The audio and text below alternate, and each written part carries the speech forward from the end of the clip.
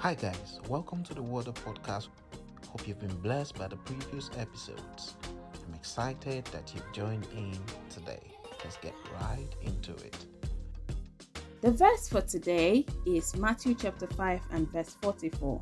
The NIV translation reads, "But I tell you, love your enemies and pray for those who persecute you." Our verse for today is extracted from Jesus' teaching on the Mount, which many Christians today refer to as the Sermon on the Mount. On that day many years ago, a large crowd, including his disciples, had gathered and sat around to listen to him speak.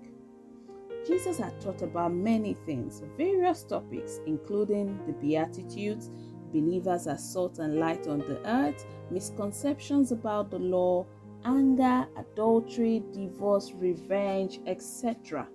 He had also taught about love for our enemies, which is our focus for today. But I tell you, love your enemies and pray for those who persecute you. The phrase, "but I tell you," is mostly used to negate a previous belief or ideology.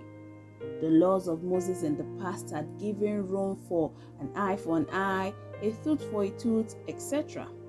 It had also stated that one should love their neighbor and hate their enemies. In other words, love those who love you and hate those who hate you.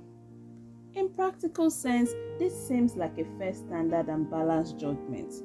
But Jesus' teaching in Matthew chapter 5 and verse 44 admonishes us to love our enemies. And not just to love them, he continued by saying we should pray for them. Pray for those who persecute you. That seems like quite an impossible task. I mean, scarcely will any love someone who is clearly your enemy, but to go the extra mile of praying for them, that may be a big task. Honestly, loving your enemies can be quite difficult. Can you imagine loving someone who conspired and killed one of your family members? Or loving someone who violated a minor that is so dear to your heart? Or a trusted friend who turns around and tarnishes your very commendable reputation that has cost you so many years to build? It can be quite difficult. In fact, by mere human reasoning, this kind of people should become sworn life enemies. But Jesus is saying to us today to love our enemies and to pray for them. One reason we need to love and pray for our enemies is so that they can experience the true love of God the Father. The more people are full of God's love, the less evil they become, and hence the less enemies we have. The act of loving is very important to God.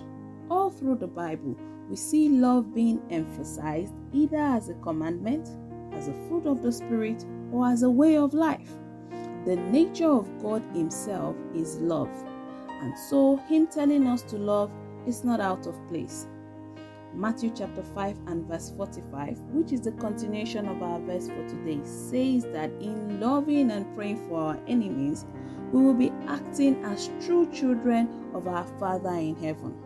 He's the one who gives His sunlight to both the evil and to the good, and sends rain to them alike. The love Jesus is telling us to demonstrate to our enemies is one He has already demonstrated and is still demonstrating. God created the whole world, including the sun and the rain, and He allows it to shine and pour on everyone, regardless of whether they've accepted or believed Him. A child's earthly paternity is tested by carrying out a DNA sample. The DNA sample proves that the child and the father are of the same nature. In the same vein, love is God's nature, and it is His DNA. To confirm we are His children, we have to exhibit His nature, which is love. As we wrap up today's podcast, I would like to remind us of Jesus on the way to the cross. He faced the highest level of persecution. He was jeered at, spat on, insulted, flogged, derobed, mocked, and on His head was placed a crown of thorns. What a great persecution. But in all of this, He still prayed for all of them, and He said, "Father, forgive them, for they know not what they do." He had the power to defend Himself, or at least to call angels to strike the jesters down, but he prayed for them instead.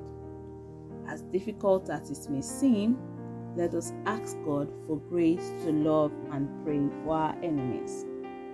Let us pray. Dear Lord, we are so grateful for yet another opportunity to listen to your word. We thank you because we have your word and the Bible for our edification and for our correction. And so today we come to you meekly as we know how to, and we ask first that you please heal our hearts of any hurts that we might be feeling from past relationships, and that you please give us grace to forgive those who have hurt us, so we can love them and pray for them with a pure heart, just as you have instructed us in your word today. As we do this, let all the glory be yours and let the blessings be ours. In Jesus' mighty name we've prayed. Amen. Thank you so much for joining us today. We trust you've been blessed. We'll see you tomorrow by God's grace, and until then, remain blessed. Bye-bye.